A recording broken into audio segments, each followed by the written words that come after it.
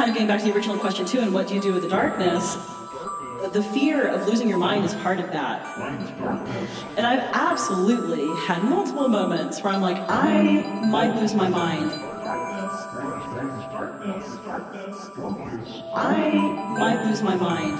Experiencing those things, it isn't as scary as it used to be because I know what it is. I know that does not mean I'm losing my mind. It's just how I respond. It's how my brain responds. And I know that it is partly coming from the wiring of my brain. It's entirely that. That's the only thing it can be. That's the physical reason why it happens. But the meaning in that, it doesn't have inherent meaning. It's a biological response, is how I see it. But that doesn't take the magic out of it, and it doesn't take the interpretive value out of it. And it, kind of back to our conversation about God or spirit or soul or whatever, it doesn't take that element out of it for me either. Because, again, I don't know if it's a corporeal God. Maybe the soul and the spirit is just part of biology. Maybe it is my physical wiring that makes me feel a little more that way than like purely atheist and logical and just like, which I completely respect and get a lot of value of too, actually. So in that respect, those moments now, I have that kind of awareness that this is bad now and it sucks now, or this is a little scary or a little off-putting. I just need to sit with it. I need to decide what this means, and I need to decide that over time and to not be so quick to see things as good or bad, or as bad, specifically in my case, and instead allow it to play out in a protective way and kind of go from there and allow the story to kind of blend from there. Sometimes I'm happy, sometimes I'm sad. Sometimes we're everything, just trying to escape the motherfucking mad. Doesn't make you bad, makes you a human, a physical manifestation with just a lot of work to be had. So sit with it, love it, embrace it, find your way. Death will come totally okay, cause stories don't really end, just change through time. In a beautiful cosmic erase, never fully captured, sometimes partially followed up and put on display.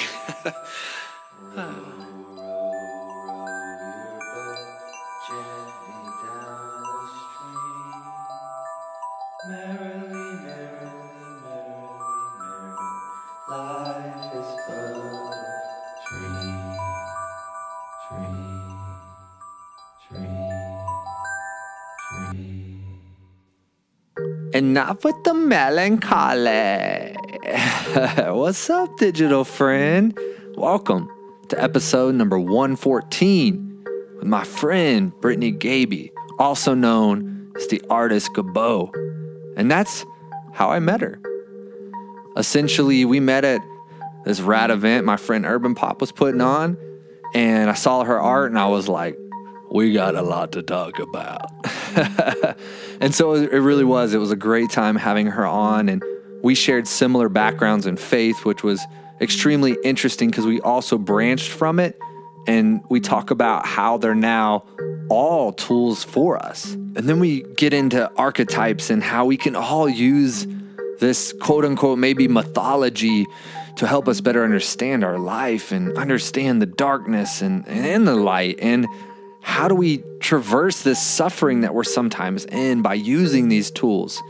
In the end, we just had an incredible conversation, and we went deep, and it was just so much fun, and I was truly inspired and felt like I took home things that I'll use forever. So, without further ado, friend, let's get it!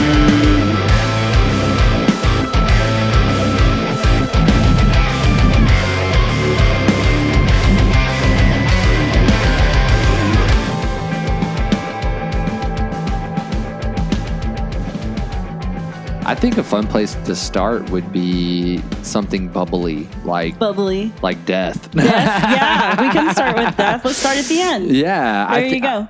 That's actually a good way to play. Let's start at the end. One because I think that like it's undeniable when you look at some of the stuff that you've put out. There's like definitely this like that vibe is like the underlying current of like and I would love to hear it. Is that kind of a way of you expressing that existential angst that we all feel, that universal like what the fuck, and everything I love and know is going to vanish one day, including me. Yeah, absolutely. I mean, I think that anytime you talk about death, that existential angst or that specific kind of angst that you're talking about, which is like the angst of cessation, like that's going to be present in any conversation about death because it is a very, permanent and sudden change. When it's there, it's done. Do you think it's present in every conversation? Like not even just about death like that. In other words, that angst almost motivates almost every decision that we have as like an underlining subconsciousness like type thing. I think it is on the surface for all people just as living things and so let me rephrase that. It's like, we have consciousness of the fact that we can die. Mm-hmm. I don't know if that's the case for other animals or not. Do you know what I mean? Yeah, so we can only think of that as a something specific to humans.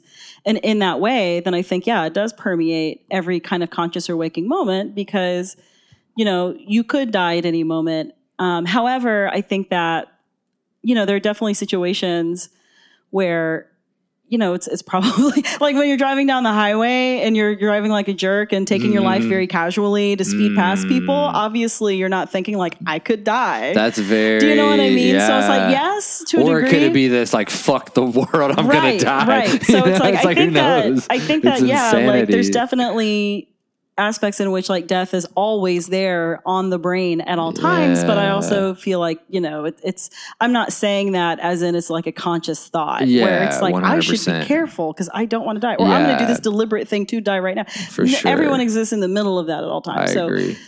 So it's definitely more of an unconscious thing, I think, but it's something that I've always thought about my entire life. It really became a reality to me when I was 6. Really? Yeah, my grandmother died of lung cancer. Man. And she was really, really, really important to me. Like she lived down the street. She was an artist and she was like fostering this like love of drawing in me and animals. So basically it's like she gave me drawing pads, a book about Jane Goodall that I was way too young for, a subscription to National Geographic. Hell yeah. And, just like that was badass back then. Oh, if you got a subscription it was amazing. Dude, I always wanted one of those. My parents were like, sorry. It's No, I was exposed to all of that at a super early age because of her. It's like some of my earliest memories are like drawing with my grandmother and talking about hyenas in Africa. You know what I mean? And then trying to draw the hyenas or draw the baboons and stuff. She was a really, really wonderful and wild woman. But she passed away really early. And I had this moment of realizing what that meant is that there's her body. It's not living. That's going to happen to all of us. Whoa. Because those were questions I was asking as a 6-year-old. Like, so is this what death is? Like, this is what happens? And like really feeling grief for the first time. I'm so worried to watch my son go through that. No, I'm not trying to make you No. I know. No. I've thought about it 1,000 times. It's just like, I'm just getting that picture like, man, totally. I'm going to see his face that, that moment. Well, everyone has that. Yeah. You will. Yeah, and it's important too, because that's a really important lesson to learn. And in some ways I feel lucky in having learned that lesson as young as I did. Because was there like the as above, so below? So like the goodness of being aware, but also that as being a burden at a young age as well. Because then after that happened, I distinctly remember like, trying to just lay really still to see if I could see what it was like to be dead. Wow. And like as a little kid, essentially like playing dead, like in the backseat of my mom's car where I'm like, don't talk to me, Mom, I'm dead. Wow. It really freaked my parents out for a while. Sure. But so I've thought about death for a long time, in a really specific kind of way. And I don't know. I don't know. It's just a natural sort of draw that I have to things that are mysterious and that I don't understand, or even things that are dark. I guess I was just kind of born with, I don't know how to describe it, more of like an asshole nature or like a contrarian nature where it's like, okay, so this is, good and happy. And this is what everyone is saying is like, I should do, but I kind of don't feel like this is everything and this can't be all the things. Yeah. So it's like Sunday school is always difficult for me in that way too. That's what I was just about to bring up. I was like, because I know a little bit about the podcast. We talked about like kind of your faith background and where you came from. And that's what now knowing that at 6 years old, you're dealing with like this crazy existential like awakening essentially that doesn't happen to most people until they're like 50 or 60 where they're like, oh my gosh, what did I live life for? And they're like, I'm going to die. Well, I don't know that it was that significant, but it was more just still, in that like, I lost like that kind of innocence. The awareness though. Right. And having lost a very close grandparent so early, that basically meant I had to learn that lesson that early where I was old enough to be completely conscious of it, but so young still that it kind of formed a lot of just kind of my brain and like the way I think about things, the things I'm going to be aware of. Yeah. You know, all of the time. How did that switch into like, you know, you grew up like Christian, right? And then like, and I know you talked about then you flowed into Buddhism. Like, was that awareness of death or just that exploration of like, why am I here? Like, because of that awareness of death, is that what kind of propelled you towards that specific direction of the side of the coin, religion, you know? Sure. Maybe in part, you know, because I grew up evangelical, you know, in the Southern Baptist Church and non-denominational churches, where death was an important part of the life cycle, is important transition from, you know, our conscious glory life. to glory. Right, exactly. Right? In so many ways. For different people, that looks like different things in those churches. Yeah. But, you know, the understanding of death, though, it was very binary. You went to heaven or you went to hell. Yeah. And there was no interpretation of the in-between.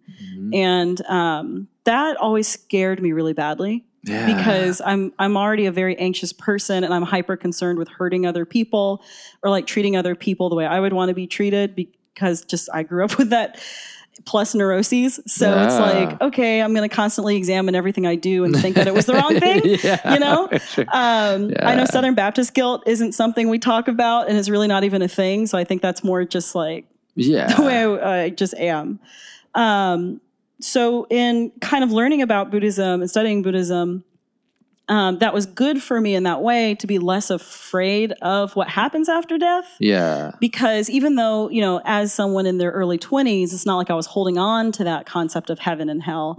And I actually had explored some ideas of like, what if hell doesn't even exist? You know what I mean? What if there is no eternal punishment or vice versa? What if there is no eternal reward? It's like, these are things I all thought about in great deal beforehand. But to see some of those thoughts expressed in another corporate, you know, spiritual system, was really, really interesting and eye-opening to me. And then, you know, because Catholicism was something I really didn't know as much about at the time either, because that's also informed some sense of afterlife that I have, and that, you know, I practice like different forms of Catholicism after Buddhism. Yeah. And this crazy, like Brittany tries all the religions. I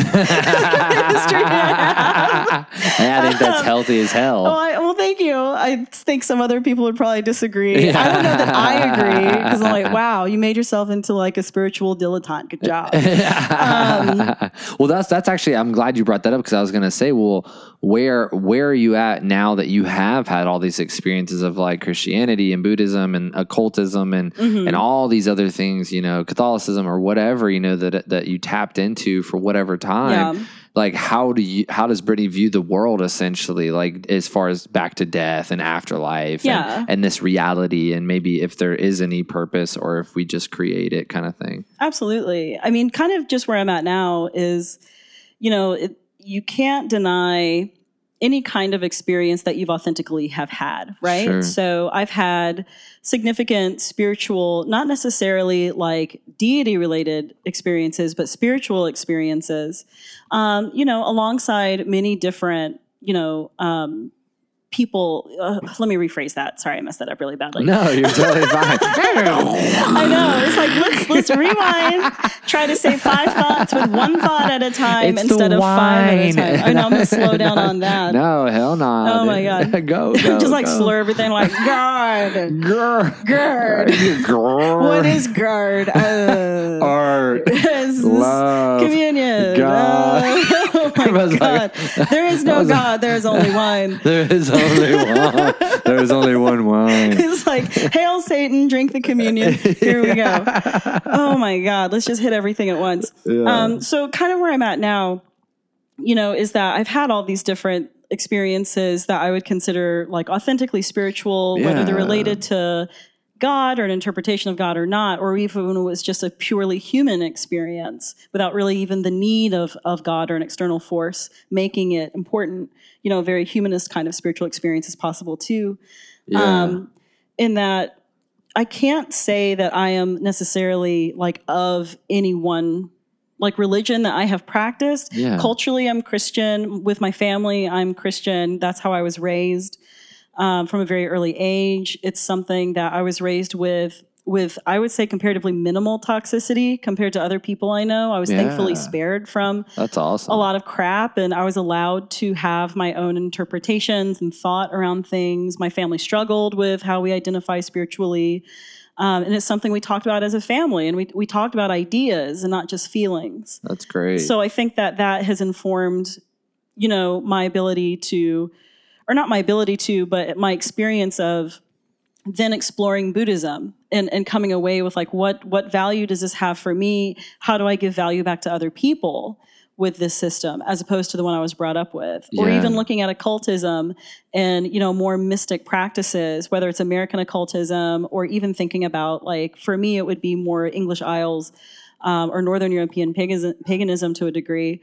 What does that do in a practical standpoint, but also what does it do for the spirit, right? Because I think that, you are able to have what I think people would describe as a spiritual experience in really any situation. It's there. Yeah. It's a matter of how you interpret it. Yeah, it's perception, awareness. Yeah. Right. And I'm not even saying that that's necessarily God. Like, God is there at all times. It's not even that. It's that your brain is there at all times. Yes. And your ability to reinterpret a situation to have an entirely different or disruptive meaning is there at all times. Yes. So in that sense, it's, when you think about it like that, it almost becomes like, well, all of what you've experienced up to that point, what am I trying to say here? I'm sorry. No. But let me backtrack a little bit. In that, in just knowing that is more true than any one religion I have experienced. Mm-hmm. That's kind of where I'm seated right now. Yeah. Is like, in just like authentic experiences with what I've been raised with and what I know up to this point. And then also just knowing that, like, your interpretations of like everything you come up to is going to be informed by what you were raised with and by like where you come from. Yeah. So for example, even my experience with, say, Buddhism, or even, dabbling with ideas within witchcraft or magic, or even paganism and looking at more folkloric religions, is that, there's always going to be informed by that Trinitarian Christianity that I was raised with. Yeah, exactly. So in that way, it's like, well, I'm always going to be Christian like that, even if I'm not like a believer, in the evangelical sense. I can't be taken out of that. Yeah. However, these other spiritual practices, are equally valid and authentic, even though they are new. Yes. Because it spoke to a point in which I needed them and used them. But I think inherent to this approach that I have is the ability to abandon things too, and to be able to move on from them. So right now I'm just kind of floating. That's beautiful. Yeah, I'm just I'm rooted in what I was raised in, you know what I mean? And it's like, I don't know if God is corporeal or not. I don't know if there's a deific or like a deity. Yeah. You know what I mean? Yeah. But, I know what I see in people and I know what I've experienced. I also know what I see in nature. Yes, man. That's a good one. Not to come off as like a total hippie, but nature is outside of humanity, like the only other form of any kind of creation or creative thing that we know. You know what I mean? I don't want to say like nature is God, but in a very practical way it is. I feel as that we're too, experiencing with the 100-degree days and stuff. Yeah, fuck yeah. We're being punished. He's mad at us. Exactly.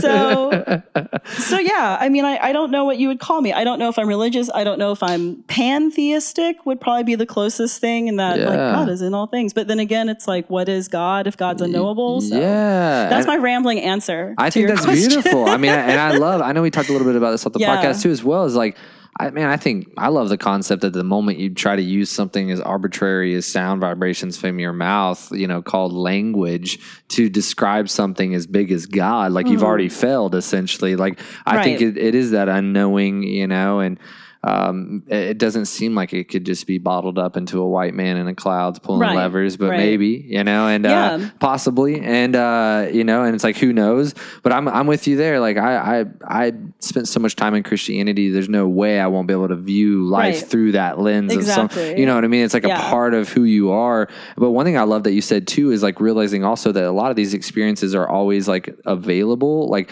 and it reminded me of that meditation kind of concept of the blue sky that like it's all about where our awareness is at. Right. And so I would love to hear too, like, about how, like, do you use some of these religions that you've tapped into now in like a practical sense? Like, you know, obviously I use a lot of meditation now, you know, and I try to think of things like the blue sky when all the clouds are around. I realize that the blue sky is still there, you know, and I use a lot of these concepts in my everyday life from like a practical sense. And so do you do that? And like, what does that look like to you on a daily? I mean, on the daily, you know, what you just described is pretty accurate. You know, so just because, in case it wasn't very clear from, you know, the conversation up to now, is essentially, you know, I have an evangelical background. My only other really acceptable experience of Christianity has been within Catholicism. That I practiced for a very short time in the Orthodox Church and the Episcopal Church. And then other than that, like things that I've picked up personally, you know, have been like Tibetan Buddhism and Dharmic thought and, you know, what I find in nature, even contemplations of complete atheism, where it's like, what if there's nothing? What if we're it? Which I always kind of skew more towards a humanist than a pure nihilist in that sense. You know, and then just like what I get from mythology, you know, and like how kind of the experience of nature and mythology tie in together in terms of worship of place. And honestly, I think that's where a lot of folkloric religions really come from. And why they influence me so strongly in my art, especially, but even in my personal life. So on a daily basis, like I do like little practices throughout my day, and I do draw from things.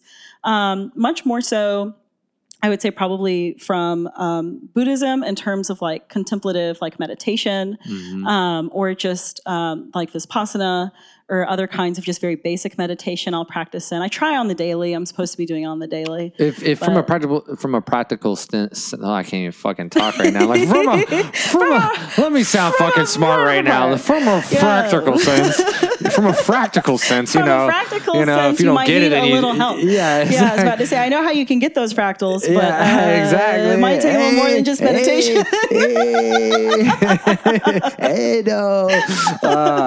It's like, you know, meditation, what does that look like for you? Because I think, you know, someone maybe who's never done it before that's listening and they're like, what the fuck's meditation? That voodoo shit, Satan shit, you know, like, get that out of here.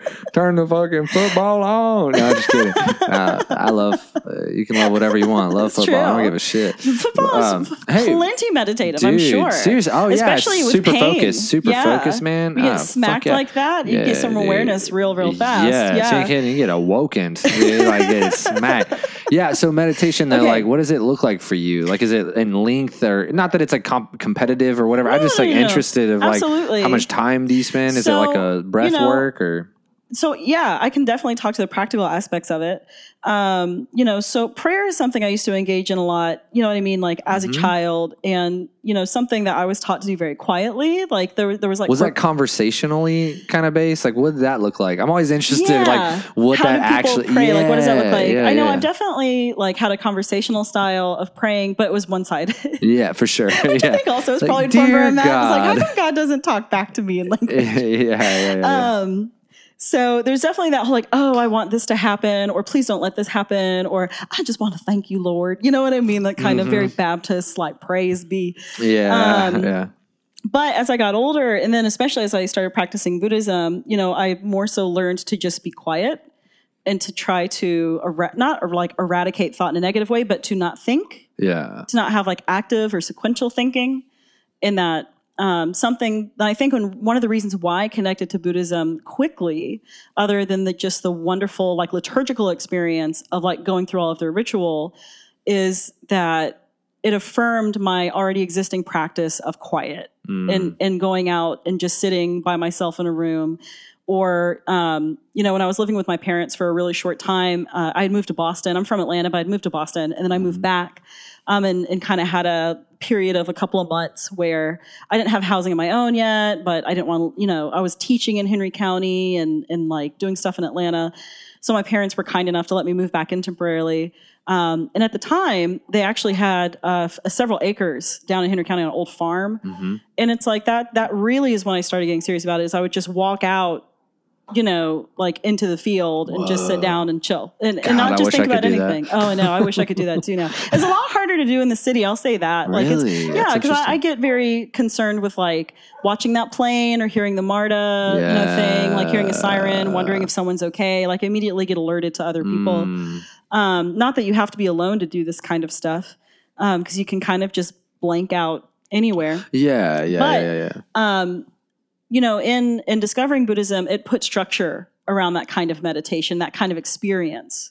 And then what I learned there was using symbolism and visualization within meditation and how that can actually guide to almost altered or different levels of consciousness. Yeah. And even some levels of consciousness that kind of affect your daily behavior in like Yes. practicing loving kindness. You'd probably end up manifesting different things by doing that, Very right? possibly. Yeah. I mean, I'm not saying that it like made God work in my life, but made me work in my life. Exactly.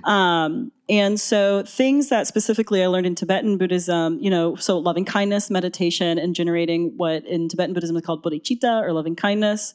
Is that almost like speaking like affirmations of yourself? Like you say, It's loving not kindness? even. It's really not self-affirmative. Okay. At some levels it can be, but you're not affirming yourself. You're affirming your enlightened nature, which is also symbolic, not in yourself. Like I'm not looking in a mirror and seeing my enlightened nature as myself. You'd be seeing your enlightened nature as an archetypal deity or Buddha or Bodhisattva. Yeah. So you're not even you. It's more of a, through ego death kind of thing. Yeah. But on a day-to-day practical level, the generation of loving kindness would be accompanied with thinking of people in your day-to-day and trying to empathize with them. Yeah. People you love is usually where you start, but then you should graduate to people you don't love or people that make you enraged, people that annoy you and anger you.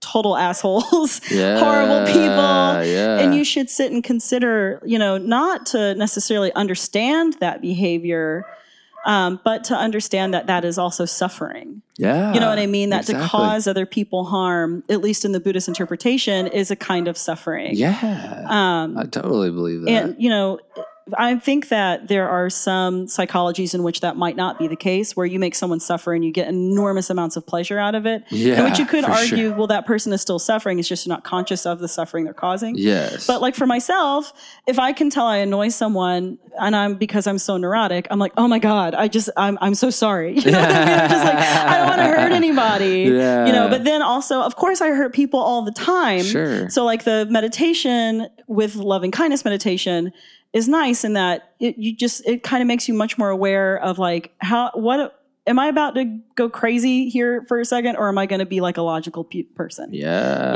Like, do I really need to yell in this situation? Mm-hmm. Do I need to feel annoyance in this situation? Like my reactions to like horrible things don't have to be always visceral when they don't have to be. You know what I mean? Like I can choose to be, maybe a slightly better version of myself. You catch yourself more. Yeah. Like, so and I've noticed that.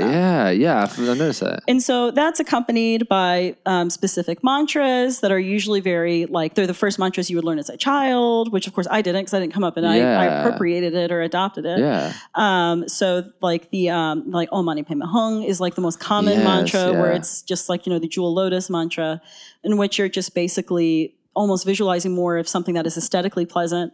In kind of like a jewel tree or like a beautiful lotus. And then you kind of relate that symbol to loving kindness, and that loving kindness is physically beautiful in this way that you don't see in the day to day. It's almost like an abstract illustration of it. Yeah. But then it can also graduate into like, visualizing 1,000 armed Shinra-zig who has 1,000 arms and there's an eye in each hand and he sees all the suffering of the world. And it's actually a very messianic, almost Jesus-like figure. I know that's a really like surface level to interpret it. There would be other Buddhists out there that'd be like, no, it's not. And all the reasons why. But for me and my background, that's immediately what I related it to. Exactly. Obviously, it was the closest thing to my current my archetype of loving kindness and forgiveness. It's Jesus, right? You grow up Baptist, it's always going to be Jesus. It's always going to be Jesus. So Shinra-zig and Jesus, occupy that same space. And of course, to some degree, also Maitreya in a messianic sense, and that is the Buddha of return.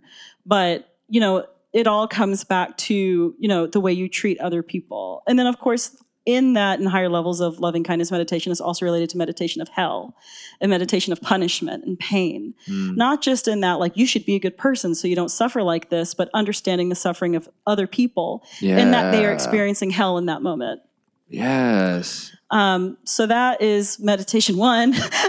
That is loving amazing. kindness. But then there are definitely other meditations that I've picked up from Buddhism that kind of speak to, sort of taking, there's the practical element of taking your level of consciousness outside of what you currently have. Mm-hmm. So a good example of this in Tibetan Buddhism, and specifically in the old school Tibetan Buddhism that I have practiced called Nyingma, which is a Vajrayanic Buddhism, is Dzogchen meditation, which is based in the loving kindness meditation that I just described. Yeah. But it takes it to this other more astronomical or almost apocalyptic level. And it's sometimes this is described as apocalyptic Buddhism because it's about cessation of rebirth. Is the ultimate goal is like you don't want to be human anymore. Yeah. So this is where this comes in, where you God, it sounds like me. you meditate on loving kindness and you visualize, these entirely different dimensions of existence, all the way through, like the hell realms, which are so horrific, more horrific even than like classical Christian hell,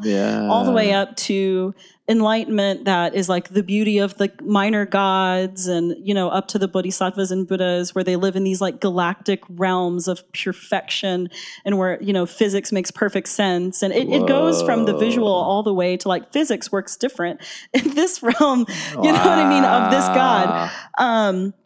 But you eventually kind of travel through all of this time and all of these places to get to where you are just existence. And it's not existence and it's not non-existence. Yeah, becoming nobody almost, right, yeah. Right, but also somebody. It's the whole emptiness and form, but and it's like most, it's like the epitome of it. Yeah. And it's hard to put into words. I can't say I've ever like purely successfully practiced Dzogchen, but I've had moments where I'm like, okay, maybe this is close in retrospect, where it's kind of like it's a hyper awareness, but not within your body and not so much even within your mind. You know what I mean? It's just kind of like water. Like emptiness. Yeah. Like, and it is an expression of emptiness. But at the same time, I also don't want to misrepresent becoming it, like all of it. In that because emptiness gets you there, but it's the recognition of form that keeps you from just, like having no frame of reference or context for your meditation. Yeah. So both have to exist at all times. The ideas of emptiness and form, but So that's another thing that I have worked on in the past and that I probably should get back to doing on a daily basis. Yeah. But I've also, I have all these what are called sadhanas. It's basically like more of a ritualistic practice that I used to engage in daily. I don't really anymore. I'll do it occasionally. Yeah.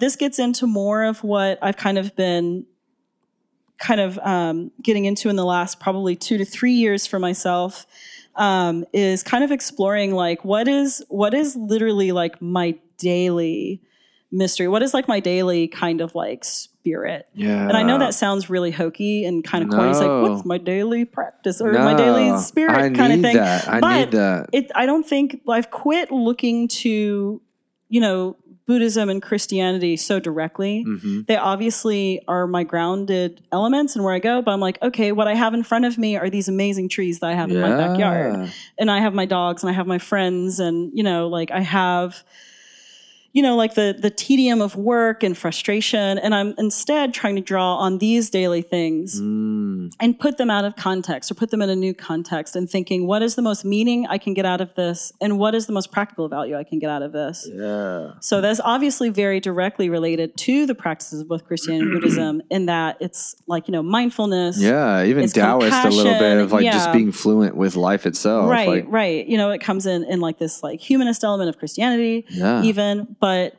I've really focused less on, like I need to be meditating at this point in time and I should go to church this Sunday. Yeah. Instead I'm just like, okay, I'm making coffee. You know what I mean? Yes. Like this is a magic thing, like the way the grounds look and the way they pour into the cup. It's like, I just kind of like, wow, that is the most beautiful thing I've seen yet today. Yeah. You know what I mean? It's crazy. It's been a nice contemplation. That. Yeah. Yeah. It's crazy you just said that because yesterday we did a witchcraft spell on our coffee on a podcast. And we were saying about that simplicity of waking up and setting your intentions, essentially, that you're looking at the grounds and the alchemy of caffeine in it. And it's going to lift you up and brighten your day and you're believing that by drinking this with like cinnamon and whatever else, like that it's like lifting you up and propelling Precisely. you know what I mean? And so it's like living your life but with intention. Right, exactly. And I think that is kind of where I've been more these days, is kind of like creating those intentional practices, and also understanding that much in the same way that a Christian might say like God is in all things, or a Buddhist might say form and emptiness is all of everything and nothing. You know, it's all of what you could ever possibly know. In the same way, it's that, you know, anything can be deified essentially in your mind. In that it can become a symbol. It might not be God itself, but it can be a symbol of God if that's what you want to believe. Yeah. That the meaning and the semiotics of our day-to-day is up to us.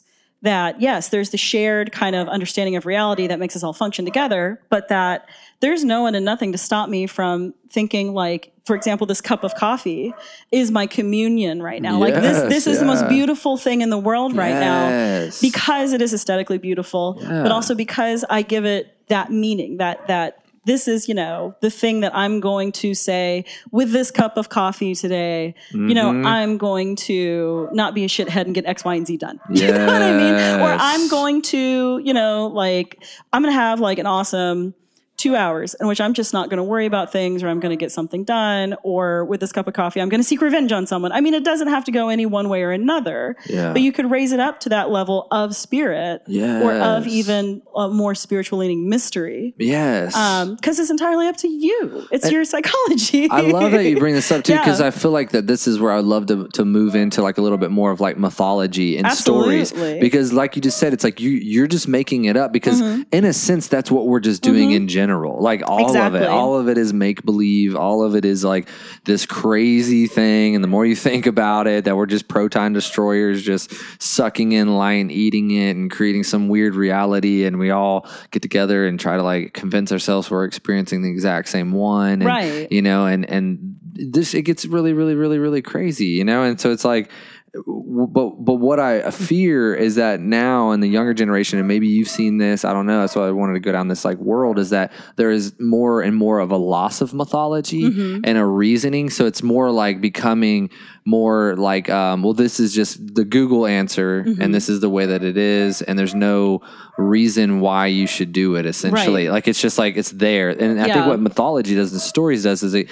gives you a compelling like parable on why you should do this certain thing or live this certain way. Or like you said, giving you the power over your coffee to tell yourself a story that even if it's as simplistic of like a placebo effect, it's at least actually working in your life and it's doing something for you. And I feel like the younger generation is being so fed information, noise, essentially, social media, movies, you know, everything's just coming so fast now and at our fingertips. It's almost like we don't have that differentiation of even being able to tell our own story because we've lost the art of even telling one. So I both agree and kind of disagree with this. Do you know what I mean? I think that it's important to have old mythology. I think it's important to understand the kind of not just evolution of humanity from a technological or, well, I mean, you could argue that storytelling and art is technology.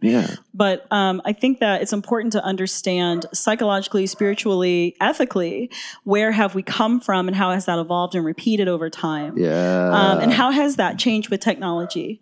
And with our, not just technology, but more specifically like our access to information, because that's the difference. Well, there's so many different like that. I'm being like really, really black and white with this. But one major difference from my generation versus my parents' generation is my access to information. You know, like instead of like having to wait for the news to come on TV and then hoping that they show me the right stories, I can find anything at all times, and I can even find stuff that's untrue. I can find anyone's interpretation or any fact or any non-fact at any time because the internet. And also, since everyone has that access, everyone knows more, arguably, you know, colloquially at all times. It might not be about anything important whatsoever. But I can never remember a time when I could talk to a coworker like, have you seen Russian Doll on Netflix? And not only have they seen Russian Doll on Netflix, they have seen every episode, and we're both already ready to talk about it because we've also read the 4 articles that came out within the first 2 hours the show aired. Do you know what I mean? And it's like we had access to that at the same time, at the same place, as immediately because of the internet, and it's just there. It's instantaneous. So on one hand, that does threaten mythology and storytelling because there's no time for interpretation. However, I think the other side of that is that as we progress in time, obviously our mythologies change, and that we should be looking at, honestly, even our pop culture in recent history, and kind of start wondering, what is the future mythology of this? Yeah. Science fiction is like the closest thing we have. I agree. But there's still like this disconnect within science fiction about, that it's so focused on the technology and things that sometimes we don't think about it like in a more day-to-day, even like inane kind of way. Yeah. I don't know. As I say that, I feel like, no, you're totally wrong about this, because like there is a story that literally does that. Yeah. So yeah. I mean, I think that the closest thing we can get to a sense of what our new mythologies might look like is science fiction or future-based fantasy. Like Afrofuturism is a great example of this. Like that's, it's like maybe this is part of what, as culture changes is like. That's a good point. Yeah. Like maybe sci-fi is just our mythology now. It's the idea of like, well, what can we build next? Right. Like what can we do next? Right. And that makes you kind of look at mythology in a different way too. It's not like, oh, that was science fiction as a genre, but is it fulfilling a same or similar purpose for the people in that time? Exactly. Because we look at mythology as like a histrionic thing. I think that's the right word for that. I don't know. Yeah, I just sounds sounded good to me. SAT real fast, right? Oh my God. Throwing out the misfits of words. Hell yeah. I ain't gonna fact check you. Let's bro science that shit. I know how badly talking about this stuff can sound pretentious. So I'm like, histrionics. Yeah. If people only knew our day before the podcast, we ain't taking this shit too seriously. So true. Oh my gosh. But anyway, what I was trying to say, is like the stories of the gods to a classical Greek person, right? It's like what? Like 50, I don't even know. I can't think of my history timelines. But obviously pre-Christian, pre-many modern technologies, like there are stories of, like the gods and like their oracles that we now have as like classic literature and mythology. Yeah. In the present at that time, what is that to them? Was it a visioning of the future? Of course, the stories were probably entirely different because so much of it was probably lost to time. Yeah. So we should be looking at what's happening right now and understand that is going to be part of our mythology. Even 50 years in the future, not just like hundreds of thousands of years. I wonder if technology itself will be our God in this story, like in the sense of like, or partly one of the big ones. I mean, not to make it sound all American gods, but I actually do think that is a really interesting interpretation of deification and like, the spiritual experience of the now. Is, and I'm not even a huge Neil Gaiman fan at all, but I just really, really loved that idea. Yeah, for sure. I watched a few of the episodes. I read the book was great. You should read the book. The book is excellent. Really? The second one, the first one was really, really excellent. Okay. But basically just in that, we're writing mythologies now and we're actually like deifying our culture at all times, and everyone always has, which is why pagan gods have existed for so long and why they're also interrelated and things just continue to evolve in the same line because the concept, like the whole paradigm of it has not changed. Do you know what I mean? Like that's innately human. That's what archetypes are. Do you think like Kim Kardashian's an archetype kind of? Yes, she absolutely is. That's what I was thinking. Kim Kardashian, like she's Venus, she's to some degree even Athena, even though we might not think of her like that. Like, we listen to what she tells us to do and we see when she does a philanthropic cause that it is like, oh, she's like, this warrior philanthropist. I mean, that's very an Athena and I'm sure we got some war gods and we've got some other, you know what I mean? Like, totally. That's what I kind of think. I think some of these big figures that are controlling the way that we think is much different than a god, as far as the way that we look at life and react towards life. And I think that's the one knowable thing about God or gods or however, whatever deity that you might want to talk about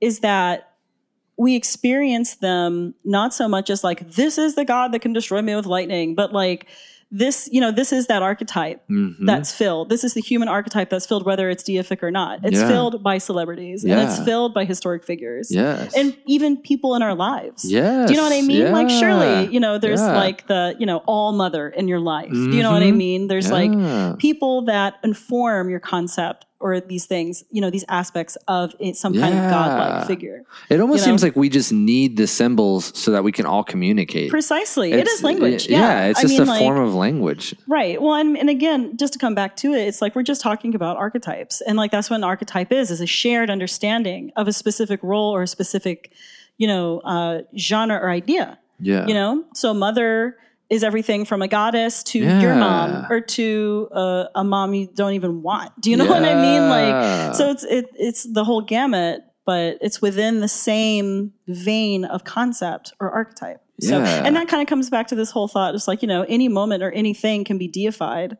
or given a new meaning at any time. Yeah.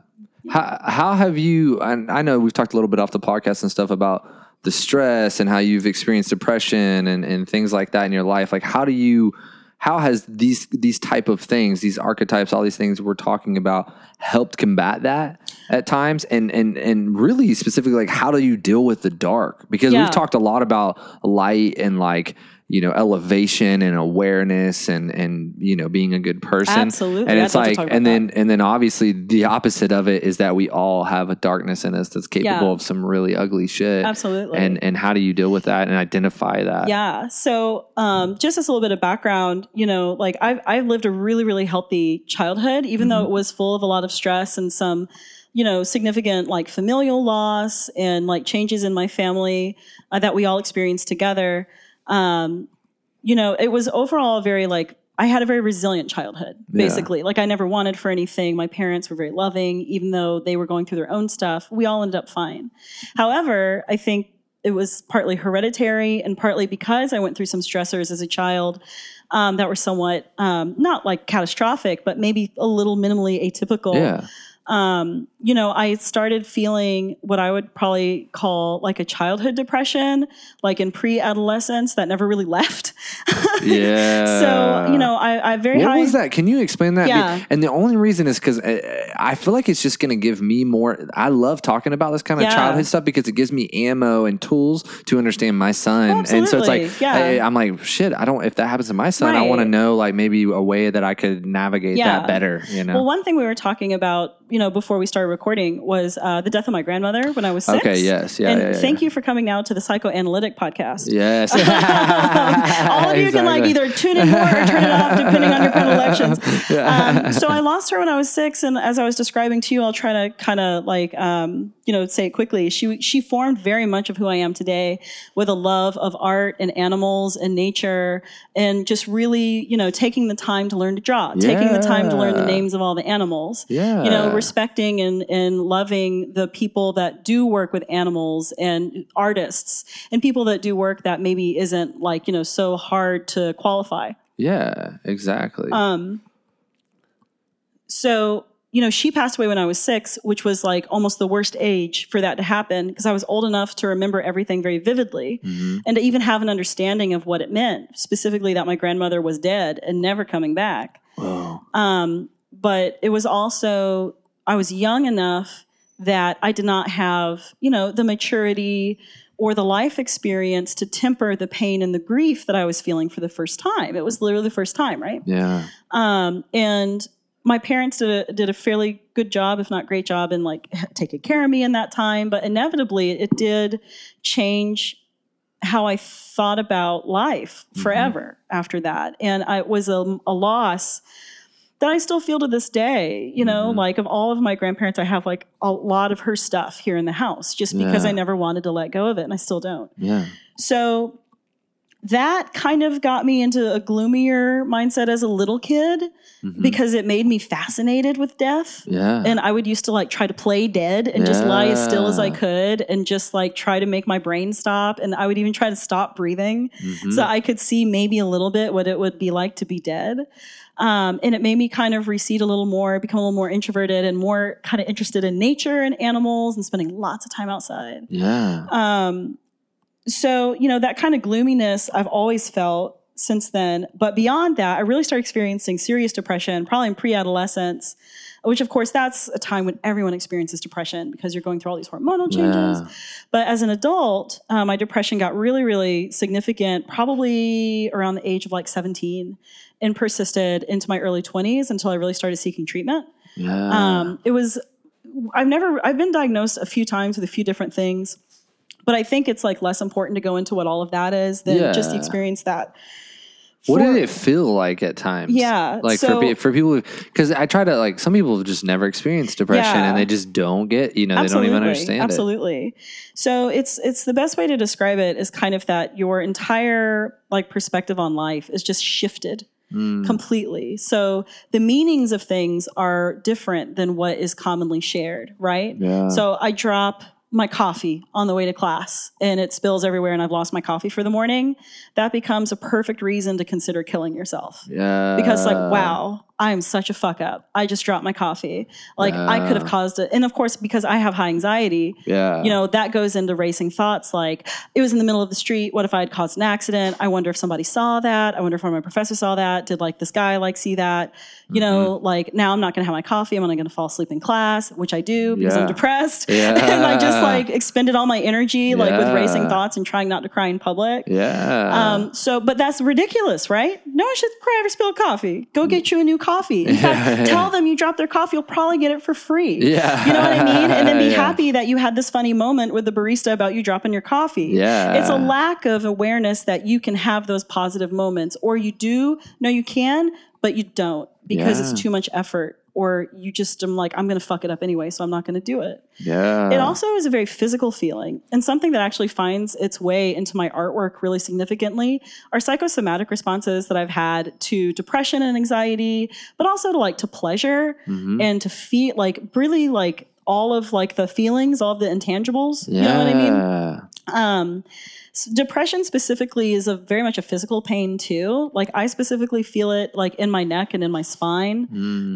It's a lethargy, and you always see that in the antidepressant commercials. Like if you're lethargic and fatigued. Yeah. At one point I was even diagnosed with hyposomnia because all I did was sleep. And I would fall asleep sounds like me. At all times. Yeah. But I wasn't expending too much energy. I wasn't staying up late. It's because I was so depressed, I literally couldn't stay awake. Now, in other things, more so related to probably anxiety or even pleasure, is like at times like when I've experienced, extreme panic attacks or like a very deep depression that kind of borders on almost like altered states of consciousness. I don't know that I would straight up call it psychosis because I never had behaviors directed towards other people that were like, whoa, okay, she's gone into this different thing altogether. I've felt that a few times. But it's scary as fuck. It's something people don't understand can be related to depression. That depression and psychosis actually have a relationship, especially in specific ways that like manic depression, for example. You see that paired a lot with. Yeah. So, I experience like color in those moments.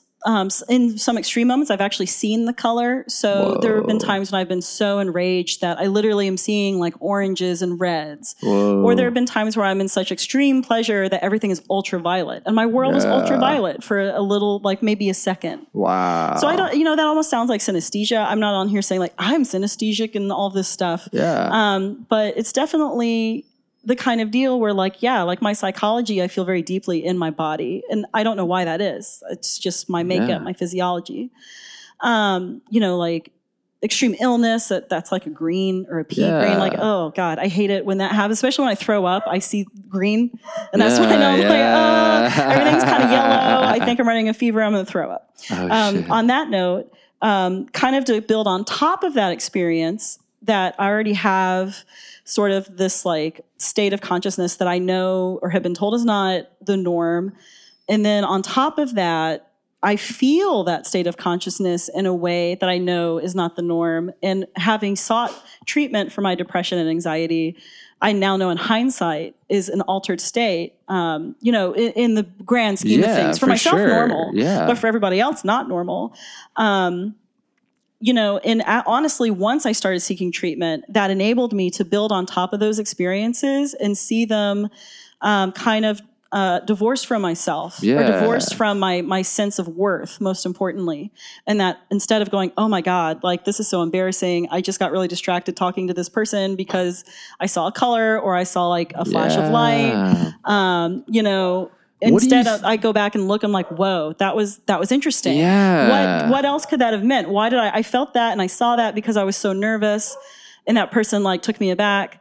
So then, what do I build on top of that? Do you know what I mean? And so that's where reaching into things like mythology as something to inform my interpretations of past experiences helps me in the day-to-day, but it also if you've seen my art, that is my art. It's like, what was this time when that was incredible? What was this time that actually was magic and I didn't see it for what it was? Or what if it's a new experience that is essentially like, how do I make this thing in front of me magic instead of the day-to-day? And so it kind of goes back to what we were talking about before, but also that is how a lot of my ideas arise from my art. When you have those transcendent type experiences, even for like a blip, a moment of color, of even as you were saying it, man, I was like starting to almost experience like a hue of like bright yellow. I was like, what the fuck? I was like, I'm about to pass out on the podcast. No, I'm just kidding. Don't fall out on me. No, I'm just kidding. I'll just be talking to myself, which I can do. No, I'm just playing. But yeah, what do you in those experiences? What do you feel like that is? And what I mean is, like, I know you've experienced entheogens and you know what transcendence can feel like from that perspective. Does it feel like that, like some sort of almost trip, or do you feel like you're almost blurring into another perception of reality? It depends on the situation, and it very much depends on whether I'm experiencing that now versus in the past. In the past, it was a very frightening thing that made me worried, like, oh my God, am I schizophrenic? It led to, again, like really racing and negative thoughts because that's where I was. Yeah. But much in kind of getting back to the original question too, and what do you do with the darkness? It's like the fear of losing your mind is part of that. Yeah. And I've absolutely had multiple moments where I'm like, I might lose my mind and I've got to really check myself or figure something out, And again, like I've been lucky in that I've had access to treatment, and I've been blessed with blessed. That's my Southern Baptist coming out. The Lord has blessed me with I didn't even bat an eye because artist. I totally understand. I still say blessed all the time. I've just been blessed by the God I don't even know exists. Lord, I've just been blessed. What? I'm going to own it. There's value in that. Dude, I'm going to own is. that. There it's is. true. Power of life and death in the tongue, man. I believe that for sure. But even beyond that, now experiencing those things, it isn't as scary as it used to be because I know what it is. I know that does not mean I'm losing my mind. It's just how I respond. It's how my brain responds. And I know that it is partly coming from the wiring of my brain. It's entirely that. That's the only thing it can be. That's the physical reason why it happens. Yeah. But the meaning in that, it doesn't have inherent meaning. It's a biological response. That's how I see it. But that doesn't take the magic out of it, and it doesn't take the interpretive value out of it. And it, kind of back to our whole like conversation about like God or spirit or soul or whatever, it doesn't take that element out of it for me either. Because again, I don't know if there's a corporeal God. Maybe the soul and the spirit is just part of biology. Maybe it is my physical wiring that makes me feel a little more that way than like purely atheist and logical and just which I completely respect and get a lot of value of too, actually. So in that respect, those moments now, I have that kind of awareness that this is bad now and it sucks now, or this is a little scary or a little off-putting. But I just need to sit with it. I need to decide what this means. And I need to decide that over time and to not be so quick to see things as good or bad, or as bad, specifically in my case. Seriously. And instead allow it to play out in a protective way and kind of go from there and allow the story to kind of blend from there. Yeah. So it's a lot more hands-off of a psychological experience or even an ethical experience than I've had in the past. Does it help you let go of fear more? A little bit. Versus like the narrative growing up of like a religion where like fear is based in like, if I don't do these things and there's destruction. Even outside of religion, I mean, like I was born in 1984. Yeah. So I was brought up with you can be anything, but don't be a failure. Capitalism will work for you. Sure, the whole, you got to work hard and you can be anything, which for my generation and subsequently younger generations is more and more impossible because of our context and what we've been dealt economically and socially. Yeah, it's almost impossible.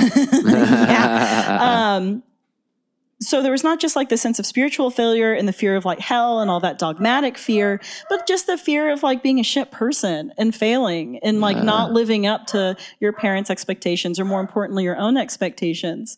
And, you know, I'm at a place now, you know, where I can let go of more of that. Although I think that some of that does still drive me and that I don't want to fail myself. And that's part of the reason, you know, why like I work my ass off. I take on too many projects at one time. You know what I mean? Like I try to work on art every day. I might take a half day to 1 day off a week. Yeah. And I'm not bragging about that. That's a horrible way to live. No, I'm the worst boss on earth. But, or at least within my socioeconomic sphere, I'm the worst boss on earth. And it's like, oh, look at this little privileged white girl talking about how her art practice is the worst boss on earth.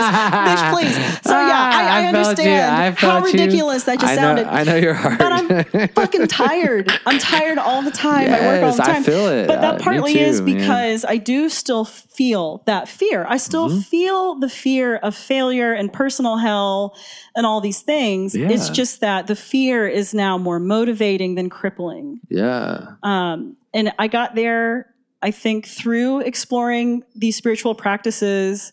But even more importantly, I got there just through getting older and just sticking through it and getting the right mental health care, or not even the right mental health care, but just mental health care at all. And continually seeking to be better and to, most importantly, to have friends and family that support me in that. And I can't speak enough to how important that is and how difficult it is to maintain. Yeah. But that work has definitely been of great benefit for me. Just, you know. One thing that I'm struggling with or where I'm at is that whole idea of balance, you know, and it's like, I've went down this road many of times, but I feel like and I've thought about these thoughts many of times, but I think I'm finally feeling these thoughts for the first time. And that is like, I want to be all of it. Like I'm so tired of feeling boxed or whatever. Like I want to just be a witnesser. I want to witness this reality, you know, whether it's whatever, this or that. But then I also feel like, man, like where do I find myself on the scale of like wrath and love, you know, or like death and light, or, you know, black and white, whatever, like however you want to look at that gradient. And lately, you know, I feel like that the best way for me to activate both simultaneously is just to love my darkness. And so that way, like I'm bringing awareness that I have a dark side, but I'm also activating the light side by loving the dark side and therefore just being all of it at once. And it's kind of scary at times though, because I feel like I'm constantly in this kind of like wavelength of like, kind of like a heartbeat, right? It's just like I'm experiencing sometimes when things I feel unpleasant about myself and the way I'm looking at this life, even if it's just driving on fucking 75 and people are cutting me off. And the way that I drive now is much different with that awareness, because I'm trying my hardest not to get caught up in that moment. But there still is like this humanistic rage, and there still is an identity there. There still is ego there because it creates differentiation in who I am as a human. And so I'm constantly in this fucking battle of just like, of this just like, what do I do? Why, you know? And totally. It's like, I can absolutely relate. And so the way I deal with darkness now, I've seen some really dark shit to this point. I'm gonna be 35 in like 3 weeks, right? Can you tell me the darkest? So the darkest thing. Well, I lost an infant child. So in 2015, I got to be almost 6 months pregnant, and experienced a really rare presentation of preeclampsia, which is actually a pretty common problem of pregnancy. It's like an immunological rejection of the placenta, and it makes your blood pressure skyrocket, and it makes your kidneys fail. And, you know, it's essentially just an autoimmune disorder related and manifested most in blood pressure. I developed it, you know, at 22 weeks of pregnancy almost, and most people develop it in like week 30 and later. The problem with it being so early is that the only way to stop the autoimmune response is to deliver the child and therefore the placenta. And so in the state of Georgia, I could not get an abortion, I don't think, or there was some reason why that was not a good option. It either wasn't available to me. And as a woman, I should know if it was actually available to me or not, right? But I don't want to misrepresent in case I'm wrong. I just remember thinking, well, we can't do that. So I had to deliver the child really early. I had to have an emergency C-section. And the problem was not just that I had preeclampsia, because preeclampsia is treatable. I actually had a seizure. So it's a seizure that happens in more of the base of your brain. It's it is the number one leading cause of death in mothers across the world. It can be a very serious condition, because basically you start having these seizures and bleeding on the brain, which is why you're having the seizure. And you either die from seizing uncontrollably and essentially just withering away, or you die of complete organ failure or stroke. Typically women will have a stroke or an aneurysm, and that's how they die. And the seizures are a symptom of bleeding on the brain. So that's what that is. Whoa. So I had a seizure. So thankfully, this is weird, and I don't want to go into it too far. But basically I drove myself to the doctor when I knew something was wrong. And I told them, it's preeclampsia and I know I shouldn't have it yet, but I have it. And they were like, no way. And mind you, my doctors were incredible, like some of the best.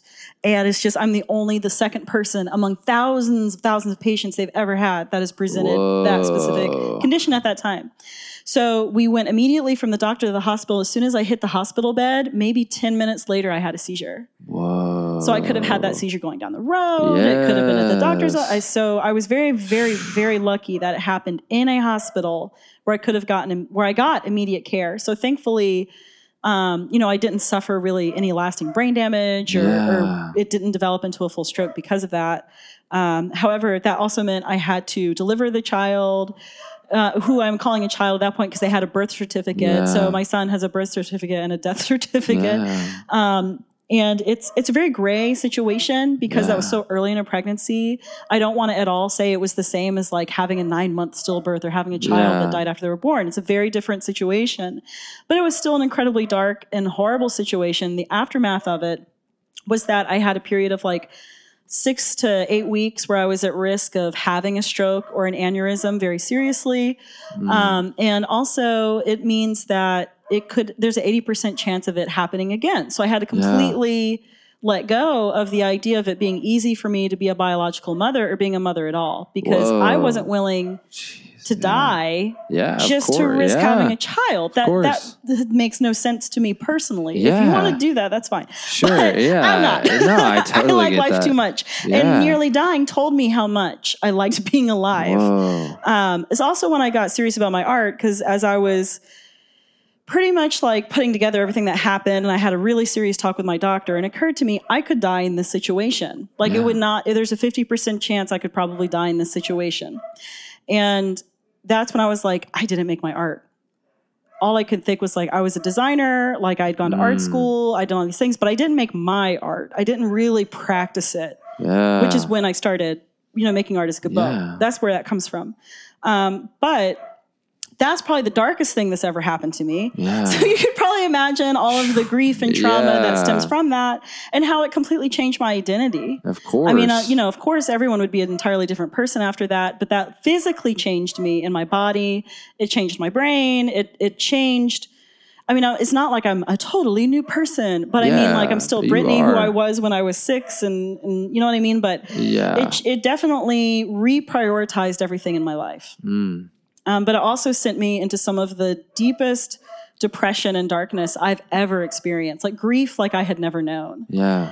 And out of that, essentially, to stay alive, I, started making art. And I was like, I'm going to even make myself a little persona so I don't have to attach it to myself and worry about not having value. Yeah. It's going to be Gabeaux, which is still my family name. So it's not like not me. It's not like, oh, I am, or Ida. Do you know what I mean? Like potato goddess. This is who I'm going to be. It was still grounded in like an authentic thing. Yeah. But it was a new identity. And it was one that I realized was always there. It's just, I had not put the meaning towards it. It had not meant something up to that point. And it then meant survival. And it meant, essentially like, well, I guess I've done and been through enough stuff to where I do kind of have a story to tell now. So I should tell that story. Yeah.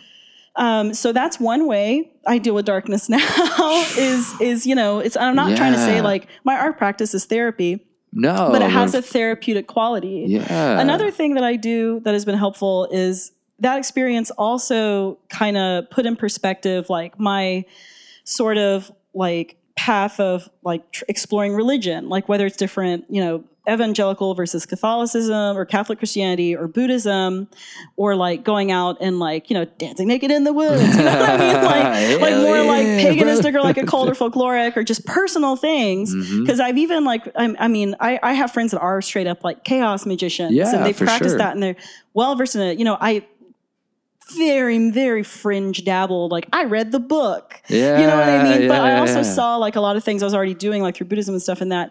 But it's essentially like that experience opened that up to me in a way that I was less afraid of the kind of cosmic consequences of just like, you know, finding some kind of like soulful authenticity or meaning, or because it's kind of fun too. Yeah. Like just exploring all of that. So, you know, that opened that up to me because I did have such a strong brush with death that I was like, you know what? I could die any day, and I don't know what that afterlife is. Yeah. But why should I punish myself for not exploring what I can be experiencing now and what I can be giving people now? Hell yeah. So, you know, kind of like we were talking before, and like having like, okay, this moment of pouring coffee is complete magic, and I make it into this larger thing or a ritual. You know, something that I've explored more, and this is getting into probably like the most like witchy or hippie kind of like aspect of my day to day, is that I pay close attention to my dreams. And I've gotten into the practice, and I've gotten really good at remembering my dreams. And it does take practice. You really can hone the skill. Whoa. Like, so I basically started writing down my dreams, and my dreams. Do you have like a pad by you or something? Yeah, I keep it in my nightstand. I really don't do it anymore because I've gotten to a point where I remember pretty well, or at least I like convince myself I remember. Regardless, I get a cool story out of it. So that's fine. Yeah, exactly. So every now and again, I've actually had dreams of doing a specific ritual that just came to me, or I'm being told by someone or something outside of myself, you know, do these things. Because, you know, when you have a dream, sometimes it's like, oh, I got some kind of really important knowledge, but now I'm up and I can't remember what that was. Yeah. What I can remember is like being told, burn a candle at both ends and, you know, contemplate your productivity and why you're working and decide how you're going to tackle this tactfully and commit yourself to it. So that was a ritual I had a dream about pretty early on in my art practice. Wow. And I think it was about just getting my shit together and getting serious about it. And the whole burning candle at both ends obviously is the, you know, like the colloquial understanding of like, you're working too hard and all this stuff. I'm like, okay, I'm going to work too hard. So that's how I set my mind to it.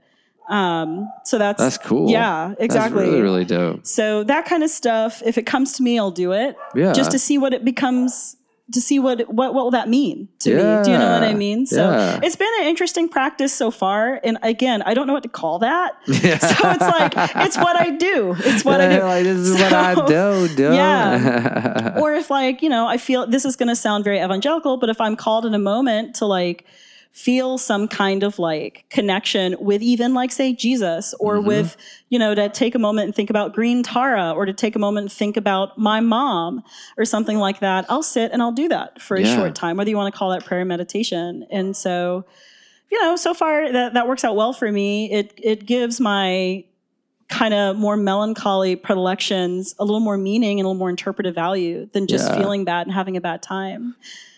Do you, going back to like mantras and stuff, do you have like one that you now, like if we were like wrapping up essentially, if people listening, you know, maybe they've never got into any of this shit, maybe they've been into all of this shit, maybe they feel like we're dumb and they're way fucking higher, who knows? Yeah. but like wherever they're at, like, is there a mantra that you live by today that you feel like is like, if you could sum up all of the stuff we've talked about, like this is a nugget that you feel like you could offer?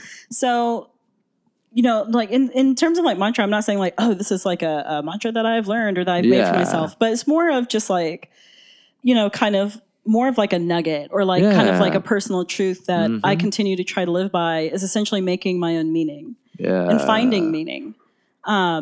Because with having experienced so much loss and depression for a long time that just fucking comes from nowhere, and then having experienced so much grief that comes from somewhere, you know, it's easy, or it's not even easy. I just know that the majority of things that happen have no meaning. Yeah. That it just happens, Yeah, right? Because that's like you lose a child. What's the meaning in that? Mm-hmm.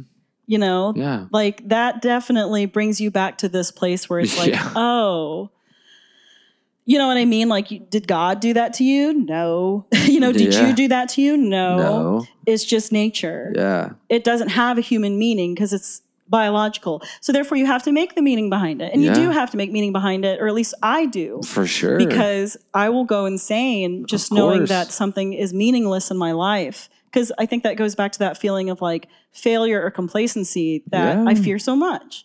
So, you know, just to simply make the meaning. And that also applies in my art practice, and that, you know, in the interpretive value of the images I make, I'm making meaning. And someone else will make their own meaning when they see that too. Yeah. You know, that's something I actually really enjoy about making art, that it can be, in the past I saw as annoying, but I highly value now and desire now, is knowing like, what does that mean to you? Mm-hmm. You know, what does this image that I made mean to you? Yeah. You know, what is like a half decayed wolf skull with a third eye that's like very aggressively composed. Yeah. What does that say to you? Is it frightening, or is that like a symbol of joy and hope? Mm-hmm. Do you know what I mean? Or like a women, you know, congregated in a decaying house, performing some supernatural ritual that is causing them bodily harm, and then they have a vision of a burning tree. What does that mean to you? You know? It's, you know, and so that's also the power of art. Yes. And that sounded so, I was an art teacher for a short time, so now it's coming out really hard where it's like, children. That is the power of art. Now, everyone make sure you bring your empty paper towel tubes to class next week so that we can make our sculptures. Oh shit! It is, because, you know, and not just art like visual art, but, you know, any kind of media. It's the power of media, is that, you know, it keeps us from being just like the meaninglessness. It keeps us from the day to day and the mundane, and it keeps us from things being solely biological. Yes. I mean, it's like, to me, it's kind of like that is human, right? Mm-hmm. I don't know if other animals do that, but I know that that's a human thing. Yes. Like, I can't see my dog sitting there and having, you know, an inner monologue and pretending that he's on a spaceship, or, you know what I mean? Or like contemplating the nature of God. I think like the dog is just being a dog. Yeah. But as a human, being a human means I have to have constant narrative. Yeah. So we've got to have the stories, man. Yeah. I love it. This was a great place to wrap up. I loved it so much. If people want to check out your art and get connected with you, check out maybe places you're going to be, all that good stuff, what's the best way to do that? So my website, which so badly needs to be updated, is Gabeaux.net. And the name that I make art under is Gabeaux. It's like a French name. It's probably misspelled. My grandpa wrote it on a family tree. Gabeaux is also my handle on Instagram, where I post things like pretty much daily, at least I'm about that story. They're beautiful. Oh, thank you. The story is where it's at. It is. I hate to say, I need to get back on the posting, but I keep up on that simply because it is a fun way for me to document everything going on, but it's also the easiest way for me to kind of let everybody else know what I'm working on. But I also, you know, I'm a printmaker primarily. So I actually vend my prints as well as hang them in galleries. So this fall, I'll be at Strut. I'll be at Little 5 Points Halloween Parade. I will be at a Dope Girls event happening close to the holidays. I'll probably be at most of the Indie Craft Experience holiday markets coming up.